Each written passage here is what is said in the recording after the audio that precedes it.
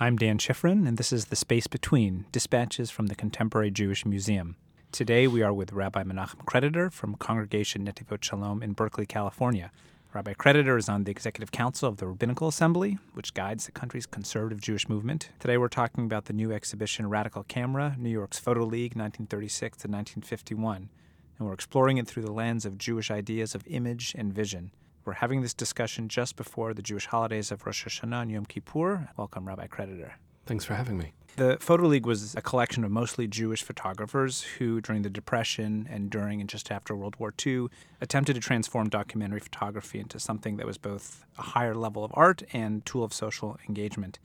They created these arresting images of Harlem dance halls and Lower East Side tenements that asked viewers to see more deeply into society as well as see more deeply into the possibilities of photography. And their work falls into this creative space between art and action, or between seeing and doing. My first question to you is, how does Judaism see seeing? I think it's a very profound question, especially because within a Jewish context, there's so much that we aren't allowed to codify by capturing it as an image.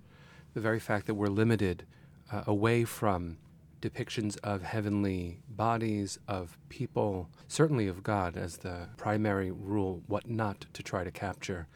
You talk about the kind of the anti-image piece of Judaism. It's a reference in part to the second commandment, and we're told not to make graven images. I am indeed. But then the question is, when you're done defining what you aren't, what are you? And then we have very little in the way of ancient iconography. That's one of the things that strikes me most when I travel to other religious settings. I'm overwhelmed by what I see. So how Judaism sees seeing, from a biblical standpoint, I think we're called to notice everything around us as either a blessing or a curse, offered by God as part of existence. That space between that you mentioned, there really isn't much distance between seeing and doing. The question is, what is it that we're doing, and did we see well enough to make a good decision?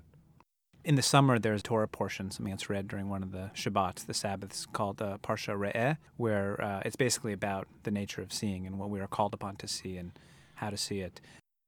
Yeah, I find myself dizzy with the possibilities of that very Torah reading. When it came time to read it this past year, I had just returned from Africa, and so much of what was stirring within me was a panoply of images I'd never seen before. Where were you in Africa? I was in Ghana, a little bit west of Accra, in a district called Winneba. I was there with American Jewish World Service, part of a rabbinic mission where I think the ultimate goal was to teach us what we didn't know. And so that Torah reading begins with a commandment, Re'eh, see, I place before you today curse and blessing. Choose the blessing that you may live. And I think that my previous perception, speaking of seeing, was that I can choose to be involved in the world or not. And I didn't recognize that the end of the verse was actually a call to action. I'm fairly worldly, I thought, and paid attention to the world. And I knew there was such a thing as slavery. And until I saw fishing boats that were staffed by children who were sold by their parents, not because of crushing poverty, but in the context of it, I couldn't see the beauty of those boats. I couldn't see the water anymore. And it transformed the way I saw my own children when I came home. But in Ghana, I was part of a team of rabbis who were helping level a soccer field for children rescued from slavery. And as I say it, I can't believe that I'm saying it. I can't believe that I was there, which means I'm already not there somehow. I already disbelieve what I saw. The only thing I was able to share when I first returned was a series of pictures. But I didn't want to show it to anyone in person, so I uploaded them to a sharing site online. People were reacting to these pictures, and I found myself angry that it was so easy for me to share them and so easy for people to describe them. I want to read something from Maurice Berger's essay in the catalog for the exhibition. And he's talking about the Harlem document, a series of photographs that a group of folks from the Photo League took in Harlem. And he writes, the documentary genre allowed photographers to transform distant, troubling events, which could easily have remained hidden from public view for reasons of politics, taste, or propriety, into shared public experiences that were, by the nature of the medium's evidentiary power, difficult to deny or refute. Harlem document shows a world that people wouldn't see otherwise. But how did they see it? Did they see it as some exoticized other, as I saw Ghana, as I'm unavoidably beginning to see the world again as other? Or did they see themselves reflected in it? It's a universal call for justice. I want to share one image from the exhibition that's been meaningful to me. It's by Jack Delano, and it's a picture of a dilapidated room. It's like there's maybe a picture of Jesus or a saint up on the top, and there's a very, very small child, African-American child. And I'm struck by this because it takes me a while to actually find the person. I see this child who's covered with a blanket, and the blanket is covered with filth, and the child's face is covered with filth.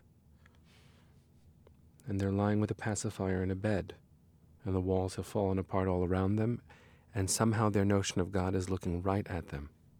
And so what wells up inside of me is this deep sadness that God can notice, but nothing's going to happen until I do. When I mentioned the title of the exhibition, Radical Camera, you had a Jewish response to it. Could you say a word about that? So radical can mean strange, and radical can mean other. When I wield the lens, I'm determining what you see, how you see it, how close you are. So I was thinking about a Jewish term that for me points to the big idea, at least as I see it, which is the Hebrew word midrash is based on a very specific root, which is doresh, it's to seek. Midrash is usually invoked as pointing to narrative, to imaginative writing in the Jewish collection of literature. But midrash is actually the impulse to do anything. Midrash is my curiosity, my insatiable need to make meaning. And so if I'm holding the camera, I'm telling you what to see, even if I try to erase myself from your experience. And so I wonder what strangeness means. Is it radical for me to see the world? I think at one time it was radical for me to see corners of the world, but despite how omnipresent images are, I still don't really see the world. I see the images. Jewish holidays have been described cynically by many people as they tried to kill us, we survived, let's eat, which means that tucked into every holiday, or at least most, are moments of despair and death and almost annihilation. And so then we celebrate having not died, which means we have to experience the fear of death somehow ritually, and then we eat, which means I'm really here, and then we eat so much that we know we're really here. And that's not really the point of the holiday, but the difference between most holidays and Rosh Hashanah is that Rosh Hashanah, the Jewish New Year, is not really a Jewish holiday. It doesn't celebrate anything Jewish.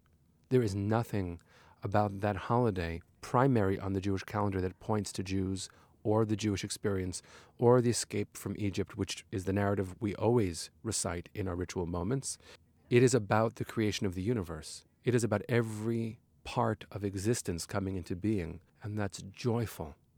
We say on Rosh Hashanah that God counts every single human being.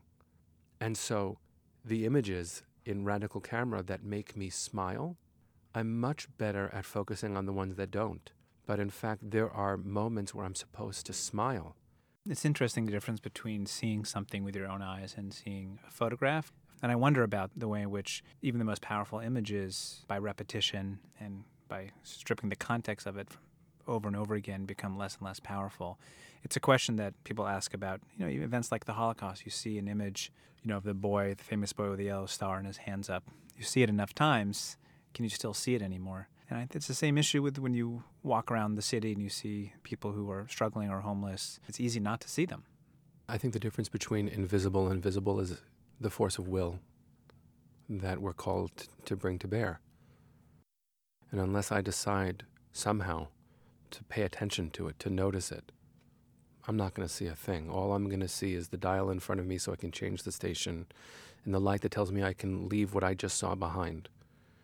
And I find ritual to be this incredible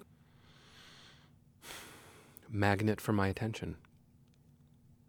And I see photographs when they're art to be inescapable. I mean, the real difference for me between art and just an image is that I still see that art when I'm not looking at it. And other images I don't really care about. And so that means for me, I don't want art to be its own discipline. I want art to demand of me an encounter with the world. Rabbi Menachem Creditor, thank you so much. Thanks, Dan.